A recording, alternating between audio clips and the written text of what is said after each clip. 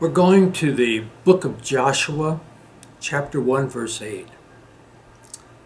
And I title this, The Promise, the Promise of Success, which is rather interesting because we're living at a time that success is defined by our culture, not by the Word of God.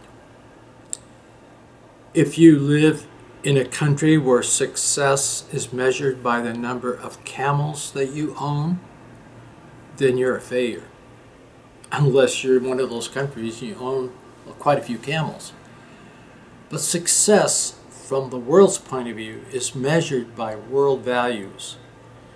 And you may be pursuing success, and you'll never find it unless you follow the teachings of God's Word on how to have true success. In Joshua 1:8 it says, "This book of the law shall not depart from your mouth, but you shall meditate on it day and night." Meditate is an interesting word. It's really ruminate. It's what a cow does. It keeps bringing up its cud and chewing it and chewing it. You see him sitting in a field or laying down in a field, chewing and chewing and chewing, getting all the good out of it. And he said that we need to chew on the Word of God, not just the law.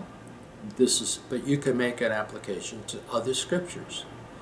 Go over it and over and ask God to give you all the good of it. And if you need to make adjustments for that to be true in your life, make the adjustments. Or if it's a straight out promise, claim that promise. Because he said if we meditated on it during the day, what are we setting our mind on during the day? And what do we set our mind on before we go to sleep? We set it on the Word of God. It's wonderful.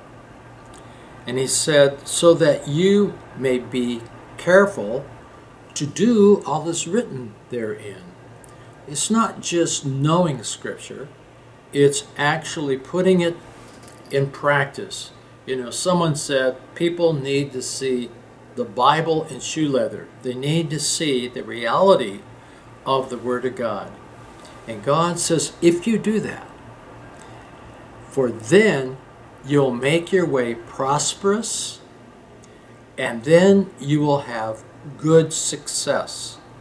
In the King James Bible, success is only mentioned once, and that's in this passage. And it's connected with going over and over a scriptural truth, making adjustments if you need, claiming promises or so. But he said, if you will be obedient to what God is saying in that passage or that chapter, then your way will be prosperous and you will have good success. And then he went on and spoke, be strong and courageous. Do not be frightened and do not be dismayed. For the Lord your God is with you wherever you go. Isn't that beautiful? See, as I walk through life, I know that I'm not walking alone, but I'm walking hand in hand with the God of the universe and with His Son, the Lord Jesus Christ, and the indwelling of the Spirit of God. So, if you want to be successful, then you must meditate on the Word of God, because God says success and meditation are hooked together. And so we all need to have a change of thinking. We've grown up with being bombarded with the cultural values of our day. And the one way you can bring those values in line with the Word of God is meditating and acting on what God is revealing to you. So if you are success-oriented, then you need to spend time chewing on the Word of God. and practicing what you're learning, claiming what you're learning, and asking God to change your life so you're in line with what the Word of God is saying. And I know if you do that, you will be successful. Why? Because it is a promise of God.